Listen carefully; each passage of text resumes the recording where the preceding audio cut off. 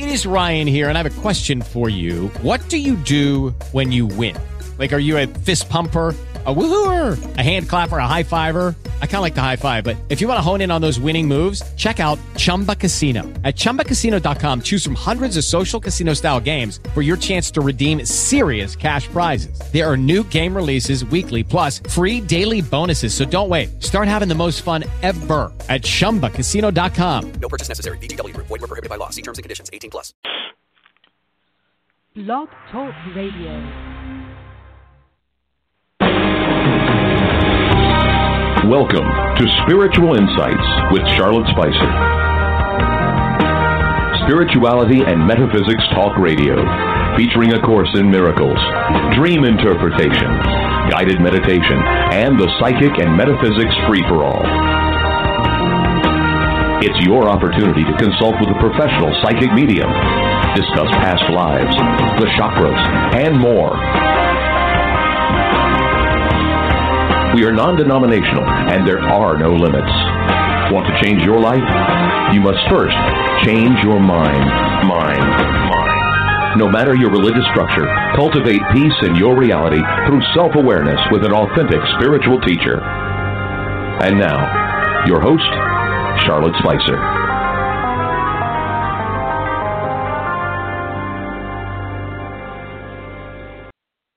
Welcome to Spiritual Insights, everyone. We're so honored that you tuned in. Today is the Course in Miracles virtual class with Robert Rosenthal, MD, where we break down specific sections of A Course in Miracles to help you gain a deeper understanding of the concepts presented. Today, we're going to step out of our series that we've been doing in 2017 on the topic of special relationships, and we're going to discuss the natural disasters that have been occurring here in the United States, in Mexico, in the Virgin Islands, in Puerto Rico, all around the world. We decided to do this because we want to emphasize how the world is an illusion, and this being such a difficult situation for so many of us to deal with, we wanted to try to give you a little peace of mind and help change your perspective to make the right decision to see things clearly. If you're new to the show, Dr. Bob is the co-president of the Foundation for Inner Peace, publisher of A Course in Miracles, having served on the Foundation's board of directors since 1992. He was a practicing psychiatrist and psychotherapist for 32 years and was introduced to the Course in 1975 at the age of 20 by Judy Scutch. He became a close friend and protege of Dr. Bill Stepford. Dr. Bob is the author of From Plagues to Miracles, The Transformational Journey of Exodus from the Slavery of Ego to the Promised Land of Spirit, published by Hay House, which represents the biblical story of Moses and Pharaoh as a parable of the mind's struggle to escape ego and identify once again with spirit. If you'd like to learn more, visit FromPlaguesToMiracles.com. You can read excerpts of the book or purchase this profound addition to your spiritual library. To learn more about A Course in Miracles, visit acim.org. And you can never miss a segment if you follow the show on Twitter at Char Spicer. Interact with other listeners and like-minded people on Facebook in our closed discussion group, the Spiritual Insights Forum. And you can also tune into your favorite segments directly from the Spiritual Insights radio page on Facebook. Side note, we're now in our 300th episode on the show, so there's a complete archive of segments that you can listen to on my website, spiritualinsightsradio.com. Join me in welcoming Dr. Bob back to the show. I am so excited to talk about these topics. Hey, Dr. Bob. Hey, Shar. Good to be here after the summer, but a difficult topic we're taking on today. And part of the reason I thought of it is you went through some of this stuff. Shar, you live in Florida, and Florida got hit by Hurricane Irma. I do not live in Houston. I live in California, and we sat here in the sun and just saw all of these images unfold on the news. But obviously the worst devastation was in the Caribbean.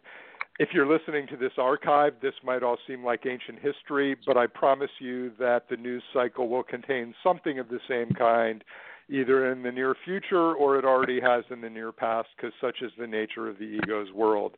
But the hardest hit were obviously Puerto Rico and the Virgin Islands and Barbuda, where, you look at the pictures and it's just devastation, and on a massive scale.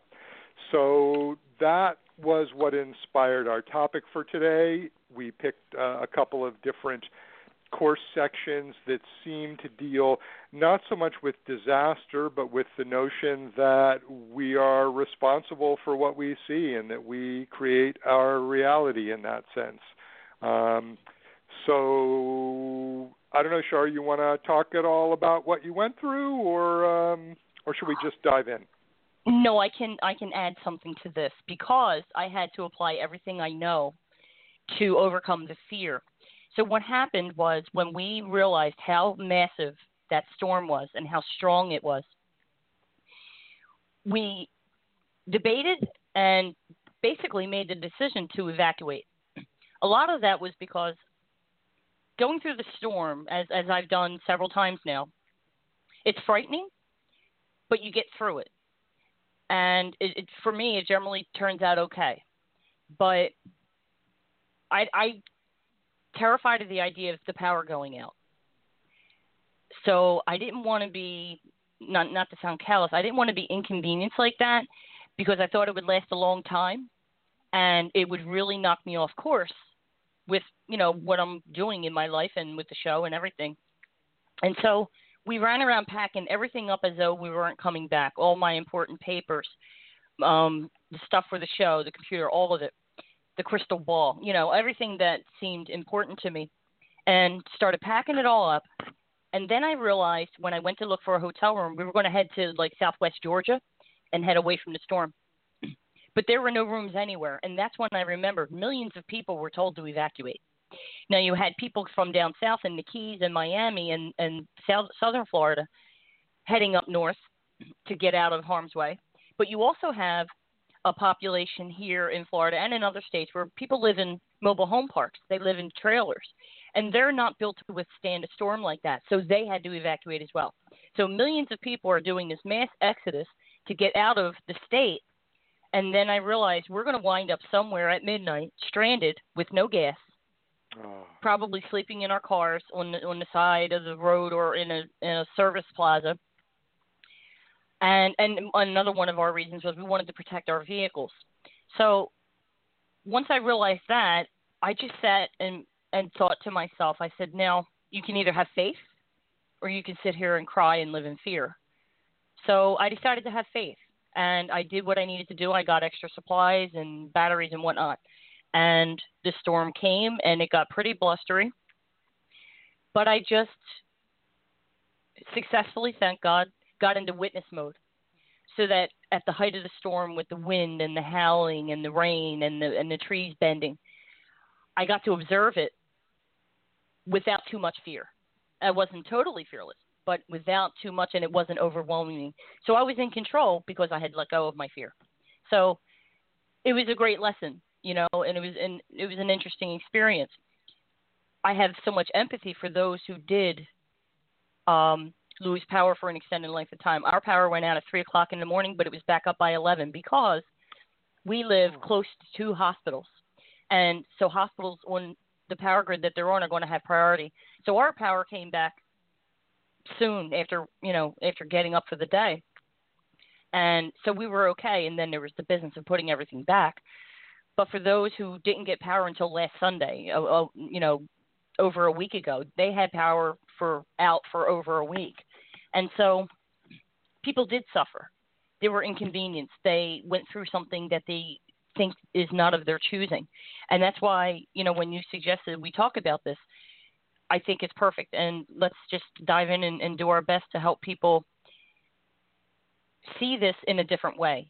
And we can all do something to help. I'm going to declutter and start donating a bunch of stuff to the Salvation Army. Even if it doesn't seem important to me or doesn't seem useful, it might be useful to somebody else, and I can contribute in that way. Does that make sense? Yeah, I want to just key on what you said about fear, because clearly that's where events such as hurricanes, earthquakes, tornadoes, fires, you name it, that's where they tend to take us. I sat here safe through all of these particular disasters, but I did, when I lived in New Jersey, go through Hurricane Sandy, and which actually wasn't even a hurricane when it hit, but the devastation afterwards, driving around, I'd never seen anything like it. It looked like a war zone. And we were without power for 8.5 days and lived in a house that was on a well and septic. So when our power went out, we lost water, we lost, the ability to do sewage. And what it made me aware of is how dependent we are on sort of the perks and good things about civilization, yet also how we weren't isolated. We lost power for all that time, but I had relatives who lived, within 10 miles where they didn't lose anything. So we could go over there, take a hot shower, get dinner, and then go back to camping out in our house. And eventually got a generator and all of that. But I think that, fear is a very toxic emotion. In fact, in the system of psychotherapy that I studied, terror, which is the extreme form of fear, is considered the most toxic of all the emotions. It paralyzes us. We lose control of our bowels. And just about in any instance, terror is about death. Terror is about the fear that you are imminently about to disappear, to die, or that someone you know and love is about to disappear and die. And this comes up everywhere and all the time. Anyone with children, especially as they get older and you don't know where they are, they're out and about, or they're at school, or they're living on their own. There's always that fear of what might happen. What's going on that I don't know about, and so I think this becomes central, and yet this isn't what we were going to focus on today, because there's so many, let's call them spiritual systems, New Age systems, like the Course, like the Seth teachings, like the Abraham Hicks channeling, people, like Wayne Dyer, who talk about the fact that we make the world we see, that we are directly responsible for it. So what I thought we would do today is read a couple sections from A Course in Miracles that basically key on this idea, and then just kind of talk about why for some people it feels very helpful and sometimes it isn't, and what the ego tends to do with it. Because, if you're a Course student, you know by now that the main thing is the Course is a course in undoing. It's about removing the blocks to love's presence, because love is our natural inheritance. Love is what lives within us. Love is what we are. So the trick is to become aware to all the false stuff, all the BS, all the fear and guilt and shame and greed and etc., and begin to go, oh yeah, I see that. That's not me. That doesn't come from me. That is an obstacle to peace and an obstacle to love, and therefore I'm going to turn it over. I'm going to let it go. I'm going to, do the best I can to remember who I really am. And I think when we read these passages, that's what I would encourage you, to remember and think about. We want to get real good at, seeing the ego in its game, so that we have a reflex choice about, what we want to do and where we want to go, and we'll talk about that more. So I was thinking, Shar, we could, on page 448, chapter 21, section 2, the responsibility for sight. This is one of probably the better known sections and most quoted sections of A Course in Miracles, but it does need to be understood in context and in the context of the Course. So I figure let's read, paragraphs 2 and 3, since those are the real real kickers here. You want to start, or should I? I'll start if you like. Yeah, go for it. Okay, this is paragraph 2. Yeah. Ooh, good stuff. This is the only thing that you need do for vision, happiness, release from pain, and the complete escape from sin, all to be given you. Say only this, but mean it with no reservations, for here the power of salvation lies. I am responsible for what I see. I choose the feelings I experience, and I decide upon the goal I would achieve. And everything that seems to happen to me, I ask for and receive as I have asked. Deceive yourself no longer that you are helpless in the face of what is done to you. Acknowledge but that you have been mistaken, and all effects of your mistakes will disappear. And I think I'm going to read paragraph 3, and we can talk about them both together because they're sort of saying similar things. Sounds good. It is impossible the Son of God be merely driven by events outside of him. It is impossible that happenings that come to him were not his choice. His power of decision is the determiner of every situation in which he seems to find himself by chance or accident. No accident nor chance is possible within the universe as God created it, outside of which is nothing. Suffer, and you decided sin was your goal. Be happy, and you gave the power of decision to him who must decide for God for you, which would be the Holy Spirit in the Course's teaching. This is the little gift you offer to the Holy Spirit, and even this he gives to you to give yourself. For by this gift is given you the power to release your Savior, that he may give salvation unto you. So there's a lot in here, and boy, where to start?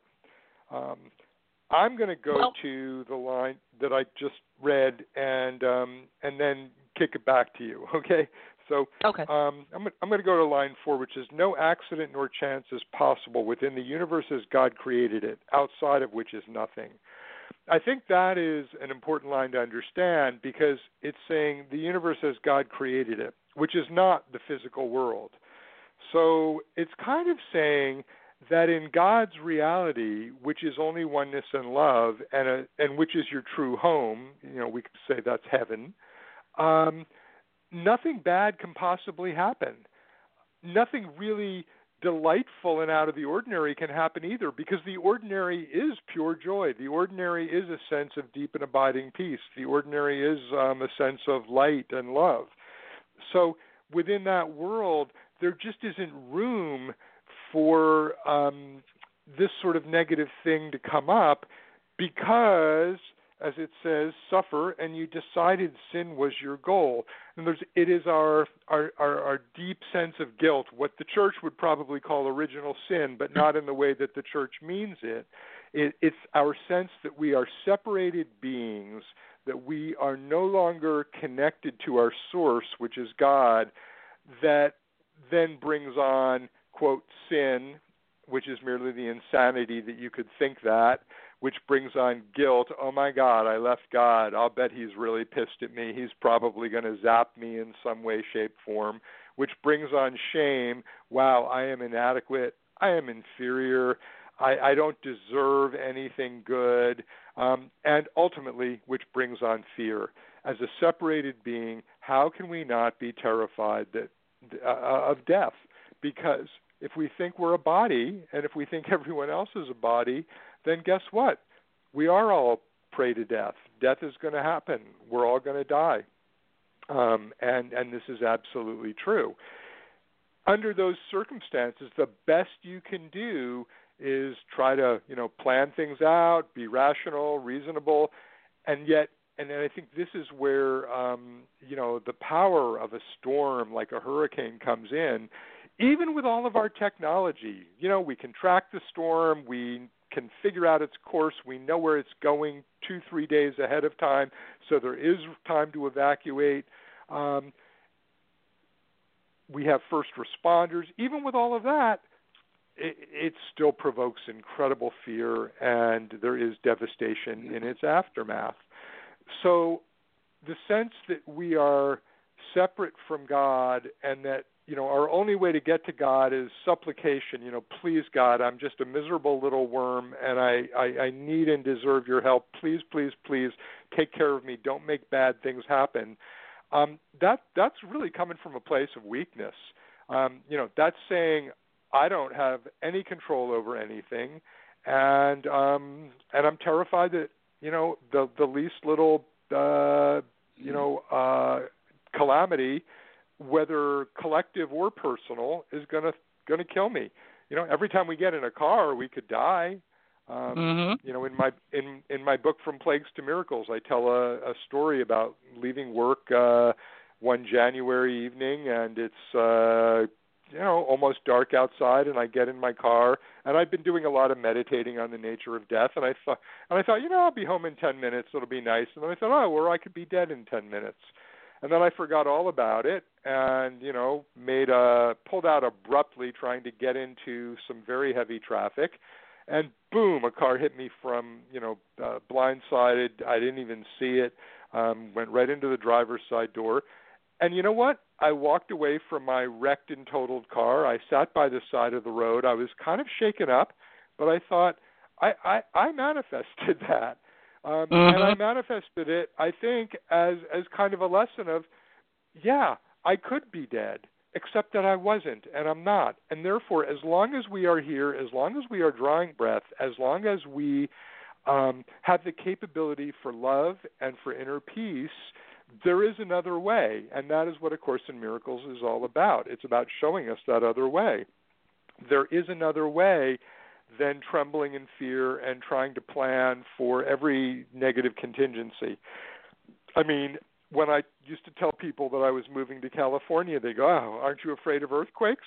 Sure I am. And then I'd say, well, but, unlike a tornado or something, you can plan for it. You keep water in your car. You do this, you do that. Well, there's some truth to that. But, if the quake is big enough and you find yourself in the wrong spot, no, you can't prepare for that. So the nature of the ego, and I think this is really important to understand, and I think if there's one take-home from this show, this would be it from my perspective.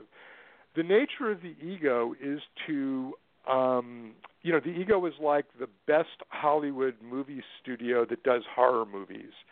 The ego is a nightmare factory. The ego is a fear machine. The ego is constantly generating scenarios in which you and or someone you love is going to perish, often in horrible ways. And what you can do about that is actually pretty slim. I once worked with a guy in my psychotherapy practice out here in California who was really, really good at planning. I mean, his job was to do major planning, and I won't go into any more details because I don't want to out him in any personal way. But he was someone, if he was a chess master, he's a guy who's thinking 30 moves ahead while the rest of us are thinking about 5 moves ahead. And he used to take delight in going to a restaurant with his wife and sitting there and thinking, well, if the big one happened right now, what would I do? Oh, I could do this and I could do this, and we'd get out by this door and then we'd do this. And he'd feel very, very good about all those things he could do. Well, that's one way to handle it, except that in the actual circumstance, you have no idea what's going to happen. We don't know anything, which is another point the Course can tell us. So ultimately, no matter how good your planning is, no matter how strong you are, no matter how smart you are, no matter how rich you are, I'm sure there were people in Puerto Rico and the Virgin Islands with a great deal of money whose homes got wiped out. No matter any of those ego attributes, when death comes a-knocking, you're going to succumb if you believe that you are nothing but a body and a limited ego mind within that body. And so the Course is saying, in the world that God created, the universe as God created it, no accident nor chance is possible, because when we're living in that universe, we're basically saying, Holy Spirit, Christ, take this one for me. I don't know what's going on here. Here comes this storm. I don't know what's going on. And Shar, I believe you were inspired. At first, you heard the drum beats of fear. It's like, okay, let's get out of here. Okay, nothing's working. We're not finding a hotel. Well, rather than stampeding into a panic, we'll get in our car and we'll drive for 15 hours until we can find a hotel room. You kind of went inward and got the sense of, no, I think this is going to be okay. That was the kind of shift in perception that Bill Thetford, co-scribe of the Course, talked about as being the essence of the miracle. And miracles are all about the shift from fear into peace, from fear into love. And every time one of us does that with our mind, we make it more possible and more likely for everyone else to do that. Everyone we know, but also people we don't know, because as the Course says, miracles may touch, many people in circumstances and places that you've never even heard of. Minds are joined at the level of the physical reality here. The Christ mind isn't even joined, it's just one. So, as we all get peaceful, peace becomes an epidemic. But the only epidemic that can cure the epidemic of fear, the drumbeats of terror. So, that's sort of my sermon for the day. But I think there's so much in here, and we can get caught up in, why did this happen? The human mind needs to tell stories. We need to understand the why of things. And so we go to, if you're an evangelical Christian, it's because of, all the homosexuals somewhere, or because of Barack Obama.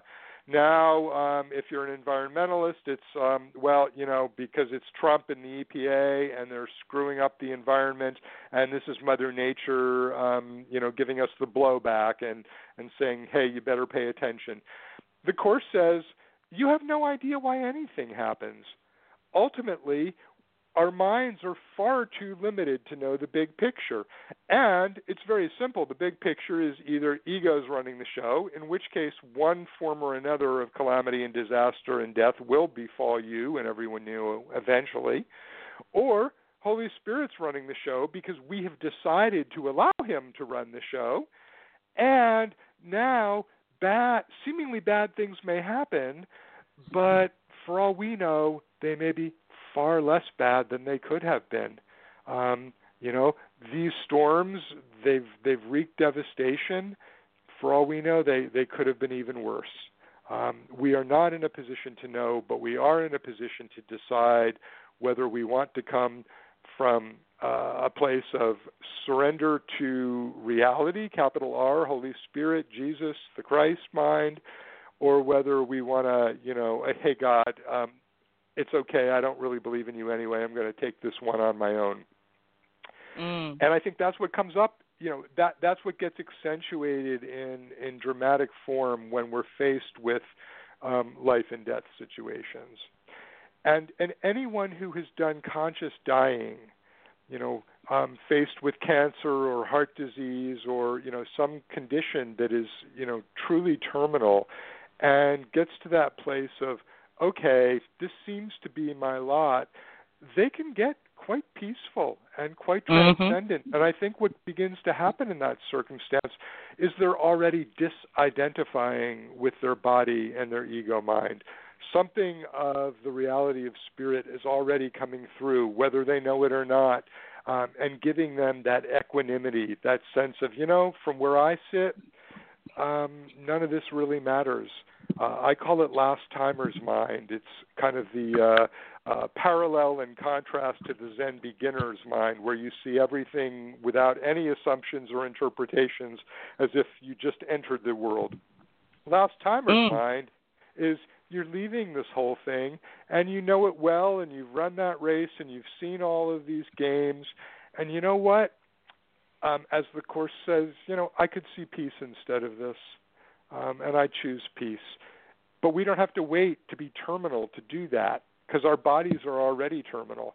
We can do that in any moment, and the Course says this is what we are supposed to do. And back to the line, this is the little gift you offer to the Holy Spirit, for by this gift is given you the power to release your Savior. And that is both the Christ mind, but also your brother out in the world. To release your Savior, that he may give salvation unto you. Okay. So you probably, at this point, Shar, have a lot of thoughts based on what I just said. Take it away. I have a few, yeah. I kind of figured, yeah. Well, I wanted to pull it into focus in terms of what's happening. why is this stuff happening? Like you said, you tend to question, but why?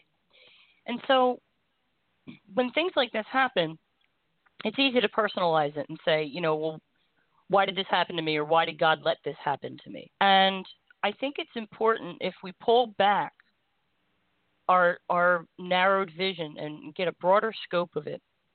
There's a lot happening at once. 3 hurricanes and an earthquake, forest fires out in California, all these different things. So what does it mean? And so we want to ask, like I always repeat, what is this for? Not so much why is it happening, but what is it for? Let's also extend that question by saying, what can come out of it? What good can possibly come out of it? Everything's destroyed. People's lives are destroyed.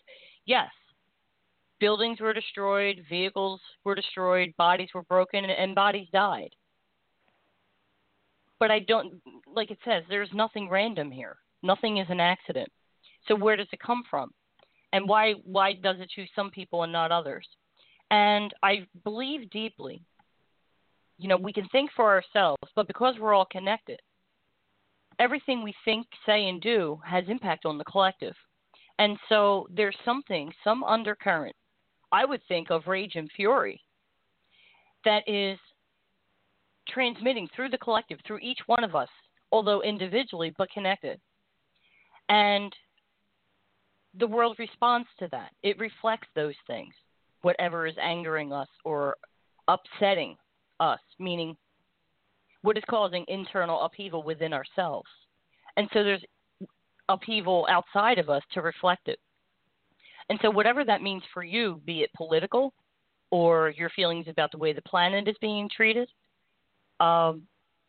think of this in terms of it happened. Now how do I impact it? If I had a contribution to what happened, how can I be a contributor to the solution? And so you can do those things, the normal things. You can pray, you can donate money, you can travel there, help somebody rebuild their house, offer comfort, whatever is within your means, whatever your particular skill or resource is, you can offer that and be of service. The important thing to note is that a lot of people are going to need help for quite a long time. And we needed another wake-up call. This is like another 9/11. And we needed another wake-up call. We go back to sleep. And so we really need to keep that train going at a consistent pace of empathy and love for one another and for all of our brothers and sisters, no matter what they look like or where they live. And we need to keep that in mind on a daily basis. And we need to correct those perceptions that need correcting. It doesn't matter who it was in Houston that needed help. Everybody came together. And it's an interesting contrast to what's happening in the news now. And if you're listening to this 5 years from now, what's happening right now is this huge controversy over football players taking a knee during the national anthem to protest violence against black men at the hands of police officers. That's what it was really about. Now it's morphed into something else. And so everybody's up in arms, and then a tweet comes, and then, it's all this chaos. But I get through by, like I said, as the storm approached, as Hurricane Irma approached. I chose to see it differently. I choose to react to it differently. I choose to contribute to it differently. And it's like what I just read. I am responsible for what I see, meaning whatever you witness in the world or on TV, whatever you witness is for you. It means something for you on some level. It may mean something different to someone else. But if you witness it, it was for you to witness, and it's a reflection of something inside you. I choose the feelings I experience. I can't control anything. I couldn't control the storm or the earthquakes or who died or who was spared. I can only control my reaction to it. And so I can either shine light on it and trust that it's for a reason, that there is purpose, and that perhaps it's to bring us all together. That reminder, that wake-up call, once again, come together and stay together policy or affect your community and be loving and love thy neighbor as thyself, that kind of stuff. And everything that seems to happen to me, I ask for and receive as I have asked. There's nothing that happens to us in this life that we can't handle because we are the authors of our own life. We wrote the script. We hired the players, the performers, the people who, whether they come in and out or come in and stay. We wrote the script.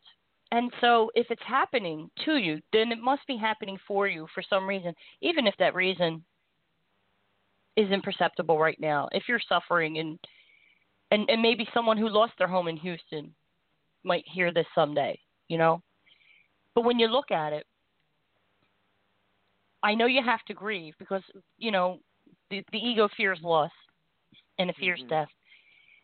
And if you did lose your house or any measurement of damage, you have to switch your perspective from the darkness of I've been devastated, I've been affected, I've lost all that I've worked so hard for, to the light of I know this is happening for a reason, and I choose to see it differently, and I choose to experience peace as I go about the business of repairing or rebuilding whatever needs to be fixed. And so as we move forward, again, in terms of, what is happening, I don't think Mother Earth is angry with us. I don't think we're being punished, but I think she has something to say. And I think if we get together and be like-minded in our approach to what needs to happen going forward in our own personal lives and in our communities and for humanity, that we do this and we keep it in mind and we keep shedding that light. We keep shining it and sharing it with others. That's the most important thing, is to share that light and connect and see everybody else as ourselves. And then we can get through things like this. I don't think this is the last of it. But we can get through it together and without taking offense that it happened in the first place. And so I think that's all I wanted to say. I really just wanted to emphasize that it's a reflection of something, and it's up to us to determine what that is for us and correct that perception. Ask the Holy Spirit. Follow the course. Do what you need to do to take yourself out of that unconscious state that we seem to have slipped back into that would create a need for something like this to happen. That's pretty much all I have to say. What do you think, Dr. Bob? Yeah, I think there's lots of good stuff in there. When you were talking about people who've lost their home, before I met my wife, she had lost her home twice. Once she lived up in Sonoma County here in California on the Russian River, which notoriously floods when we have bad winters. So she lost her home once in a flood, and was certainly empathizing with the people in Houston, and said what everyone watching on TV doesn't realize is it isn't just, oh my God, there's water and all of that. Everything you own is covered in mud, in slime. Mold is growing on everything afterwards. It isn't just a 1 day or a 3 day event. It goes on forever. But and then she lost her home when a water heater blew up, and the whole home just went to smithereens. Fortunately, with no one in it. I think it was Christmas Eve, and they were out, celebrating with family. They found the water heater, like acres away. It went off like a rocket. When we lose our home, what are we really losing? What is a home? I mean, isn't a home that place where we build it in such a way that we try to be safe, that we put up walls against all the bad things that can happen, whether that's rain or whether that's hordes of marauding tribes with guns that are going to break in and take everything we have?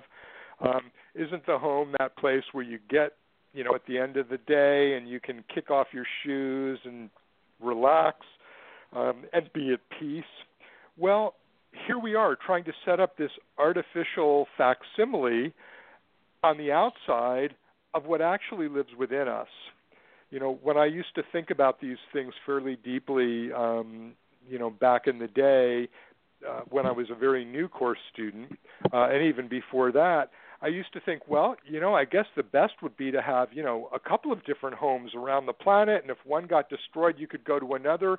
But then I realized, there was a flaw in that thinking too, because every one of them in some way was vulnerable, and you'd have to be able to get to them, which means, you need your jet plane and you need this and that. And I realized the only way that we can ever really feel at home on a consistent basis is if we know that home is within us, not outside of us. Because if home is within us, then wherever we go, we trust that we are bringing with us that sense of peace. And therefore, when a home gets lost, an outside home, I love what you were saying, Shar, because ultimately, I think it's a demonstration that, no, that's not really your home. And what a lot of people discover is, I lost a ton of stuff, and I didn't need that ton of stuff. I mean, the same thing happens in a much more seemingly controlled way when you do a major move. A little over a year ago, I moved cross country. We'd been in our house for 13 years. We'd raised our kids there. There were, boxes of toys in the basement that, the kids could care less about, but that had sentimental value to their parents. And in the move, you kind of look at things and you go, why am I holding this? What is this about? What is this really doing for me? And if I let it go, what does it matter? I mean, I am still hunting a year and 3 months later for a box of books that was on one of my shelves that were like, these are some of my more favorite spiritual books, and I can't find them, and I wonder where they are. I'm sure they're buried in a pile of boxes in our garage, but have I missed them? In other words, what we really get to is that the sense of loss is always about the ego and the body. You can't lose if home is within, you can never lose home. You can lose your awareness of it. You can forget temporarily and go into fear, but you can't ever lose your identity, your reality. And this is where A Course in Miracles really stands out as such a powerful system, because what it's saying is you didn't create yourself. God created you. You can never change that. We can put on a lot of window dressing, and we can, take on different roles and do different things in life. And we can put on these bodies, and we can die and come back and take on different bodies. But you can't change the fundamental nature of what you are. And what the Course says is, love, which created me, is what I am. Love, which created me, is what I am. That is not changeable. You can avoid it, you can ignore it, but it's still there. So at whatever point we wake up, whether it's due to a disaster or whether it's due to just a consistent desire to know the truth and nothing but the truth, when we wake up, that's the reality we wake up to. And in that reality, there isn't any loss.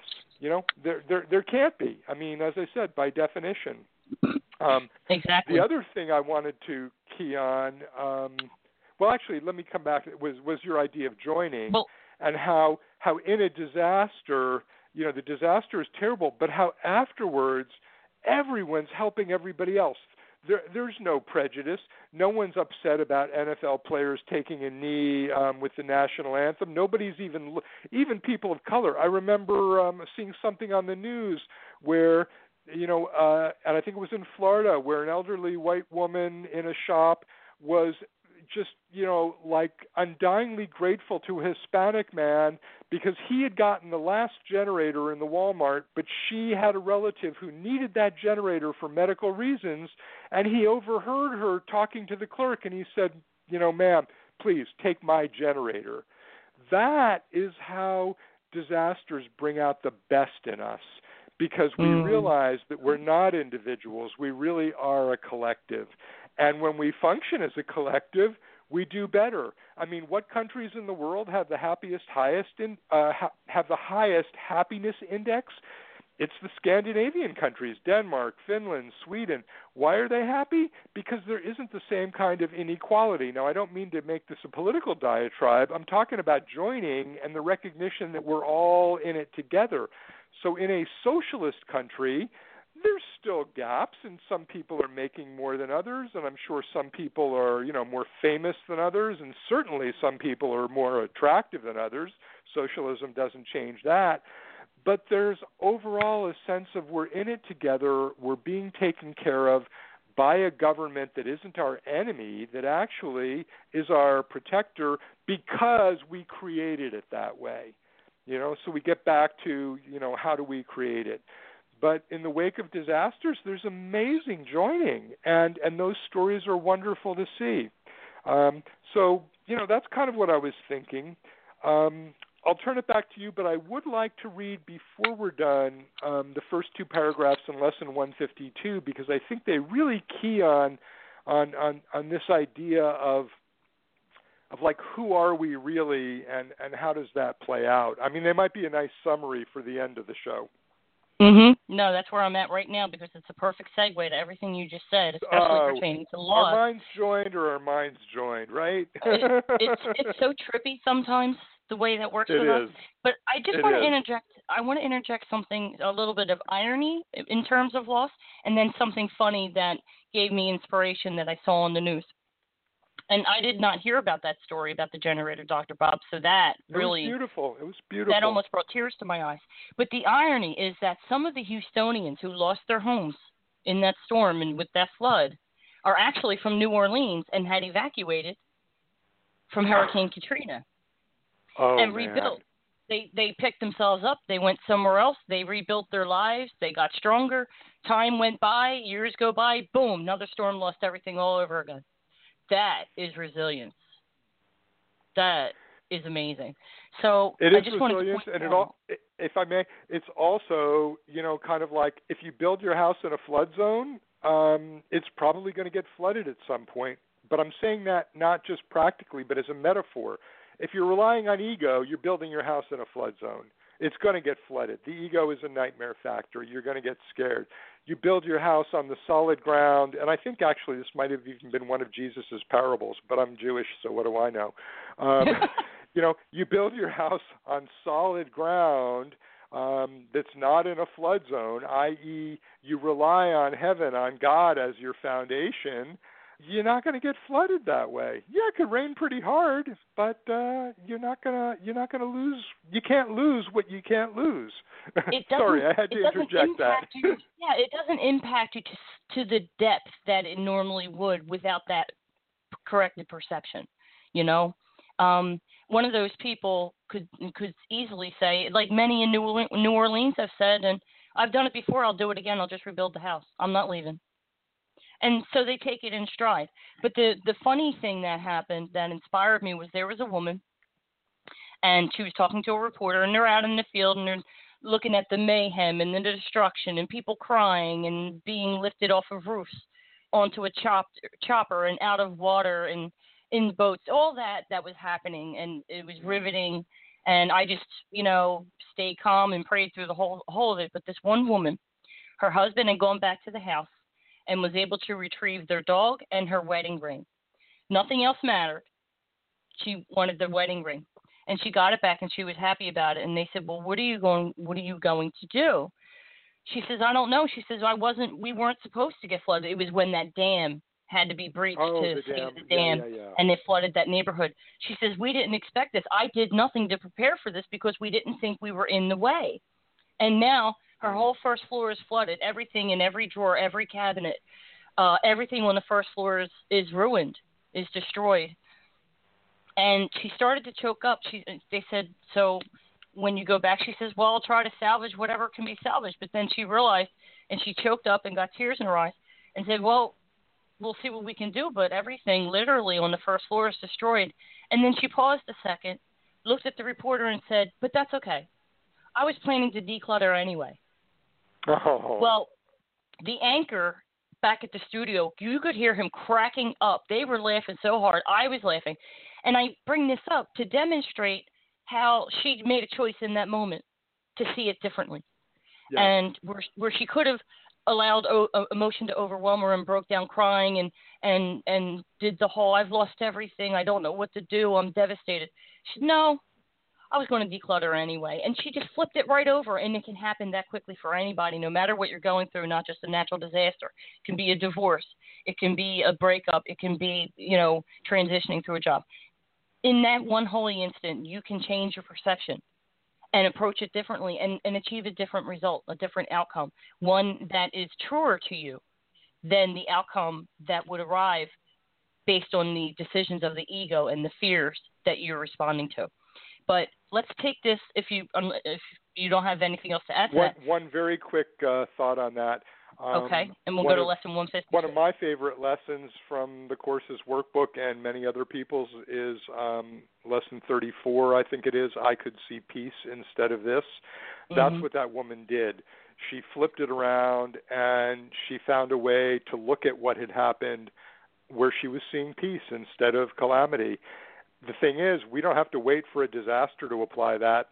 That can be you're stuck in traffic. That can be that the roast didn't come out the way you wanted, and you've got a house full, a bunch of party guests coming later. That could be your kid didn't get the grade on the science test that you were really wanting him or her to get. And almost in any situation where you're not at peace, there's your choice. I could see peace instead of this. So with that, But it's important to note.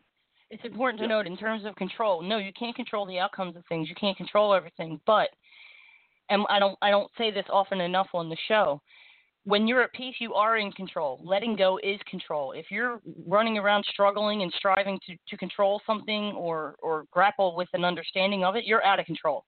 So I could see peace instead of this. That puts you in instant control of the situation. Just to emphasize that. Thank you. Mm-hmm. Exactly.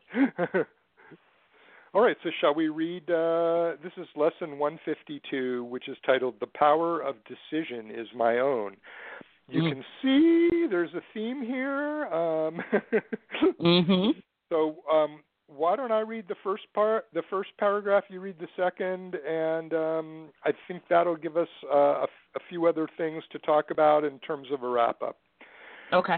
No one can suffer loss unless it be his own decision. No one suffers pain except his choice elects this state for him. No one can grieve, nor fear, nor think himself sick unless these are the outcomes that he wants. And no one dies without his own consent. Nothing occurs but represents your wish, and nothing is omitted that you choose. Here is your world, complete in all details. Here is its whole reality for you, and it is only here salvation is. Paragraph 2. You may believe that this position is extreme and too inclusive to be true. Yet can truth have exceptions? If you have the gift of everything, can loss be real? Can pain be a part of peace, or grief of joy? Can fear and sickness enter in a mind where love and perfect holiness abide? Truth must be all-inclusive, if it be the truth at all. Accept no opposites and no exceptions, for to do so is to contradict the truth entirely. That says it all. Yeah, exactly. So I think this is a great summary of everything we're talking about. Here is your world, complete in all its details. Here is its whole reality for you. We're choosing suffering, we're choosing grief and fear and sickness because we're choosing to see ourselves as something that we are not. We're choosing to believe that we are a private ego mind, stuck inside the head of our body and, maneuvering the controls so that we're going about our life. But then the last line of the first paragraph, second to last, here is its whole reality for you, your world. And it is only here salvation is. So how paradoxical is that? Like, okay, this is our world. This is the disaster we make of it. But, whoa, here's also where salvation is. And that's because we have choice. As the lesson says, the power of decision is my own. That power of decision is the choice between nightmare and salvation. And when we make that choice, the world transforms. Things show up in ways we never could have imagined. These are the miracles. And maybe the miracle is that everything goes all to hell in a handbasket, and you still find yourself at peace, or you are still able to help someone else who doesn't have that sense of peace and begin to be, an emissary of peace, to begin to be among the ministers of God, as lesson 2 from here says. The world of death and destruction is also the world of salvation. That's our opportunity. That's our challenge. That's our reality. And I mean, how great is that? How cool is that? The next time you're suffering, and it'll probably be sometime later today, just think, I have a decision here, and this is a great opportunity. Just as the next time someone pisses you off, rather than holding a grievance, you have an opportunity for forgiveness. So, and then in the second paragraph, if you have the gift of everything, can loss be real? Well, if God is everything, and God is everywhere, and all God is love, well, then you can't lose anything. Your love is everywhere, peace is everywhere, happiness could be everywhere, and you can't lose it. You can only have loss if you think you're something that isn't real. So, I mean, I love it. And there are no exceptions. There's no half measures here. Can pain be part of peace or grief of joy? No. It's one way or the other. And I think this is one of the more difficult places. Well, I understand that when things are going well, but, not in Hurricane Harvey, not in Hurricane Irma, not in Hurricane Maria, not in the earthquake. But, peace is always our choice. And even in terms of witnessing a disaster from a distance, we can go, God, glad that wasn't me, or boy, they must have deserved it, or we can give an outpouring of pity and, oh my God, these poor beings. But neither of those even is a choice for peace. The choice for peace would be, I want to see peace in this. I want to hear the stories that are stories of the goodness of humankind.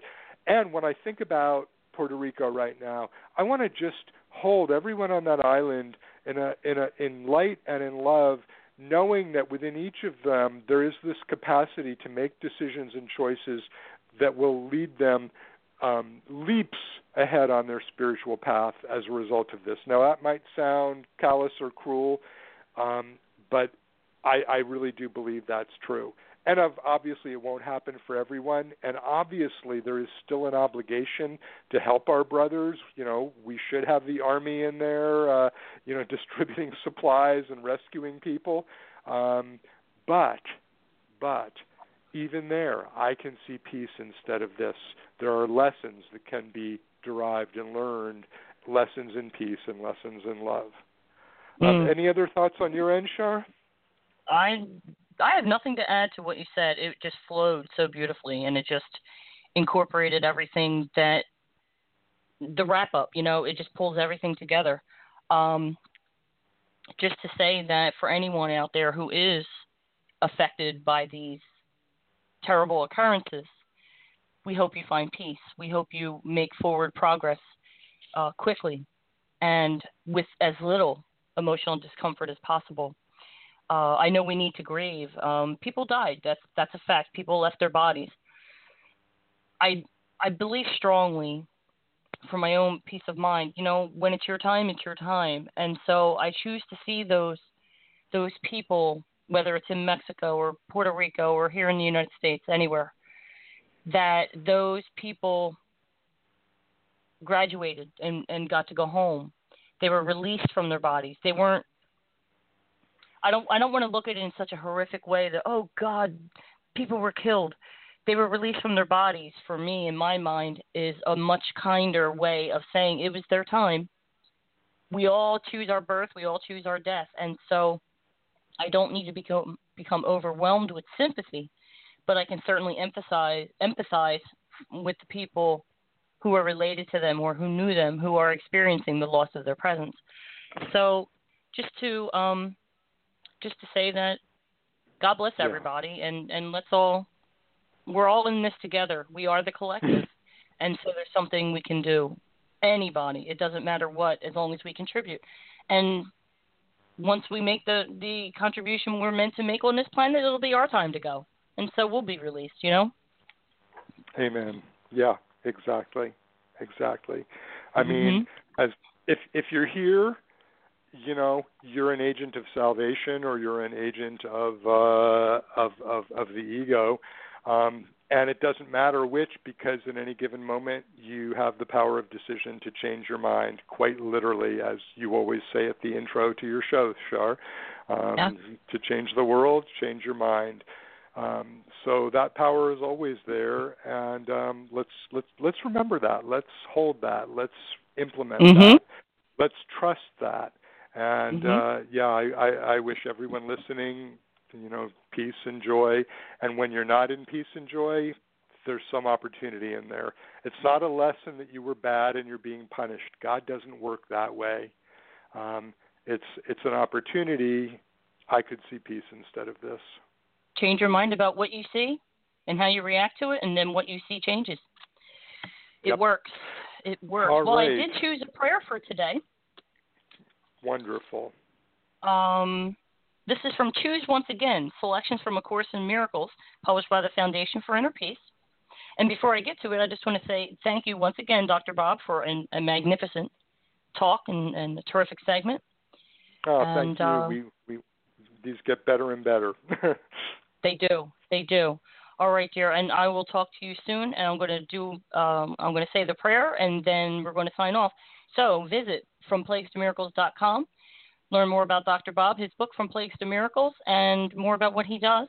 And SpiritualInsightsRadio.com if you'd like to tune into other archive segments of our discussions together about the course. Okay, I will speak to you soon, Dr. Bob. Very good. Peace. Peace. Okay.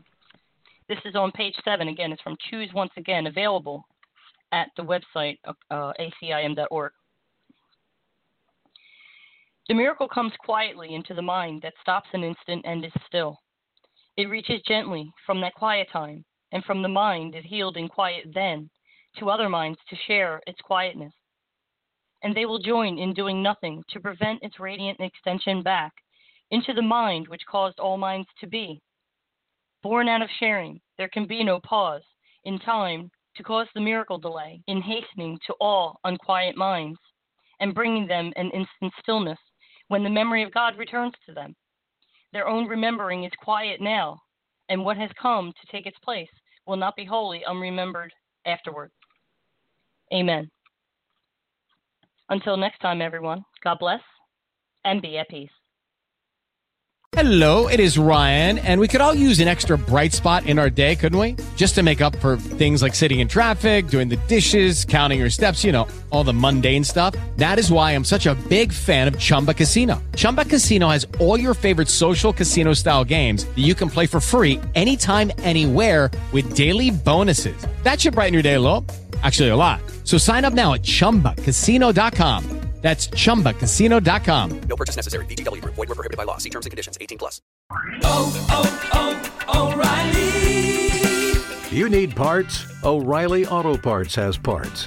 Need them fast? We've got fast. No matter what you need, we have thousands of professional parts people doing their part to make sure you have it. Product availability. Just one part that makes O'Reilly stand apart. The professional parts people. O'Reilly.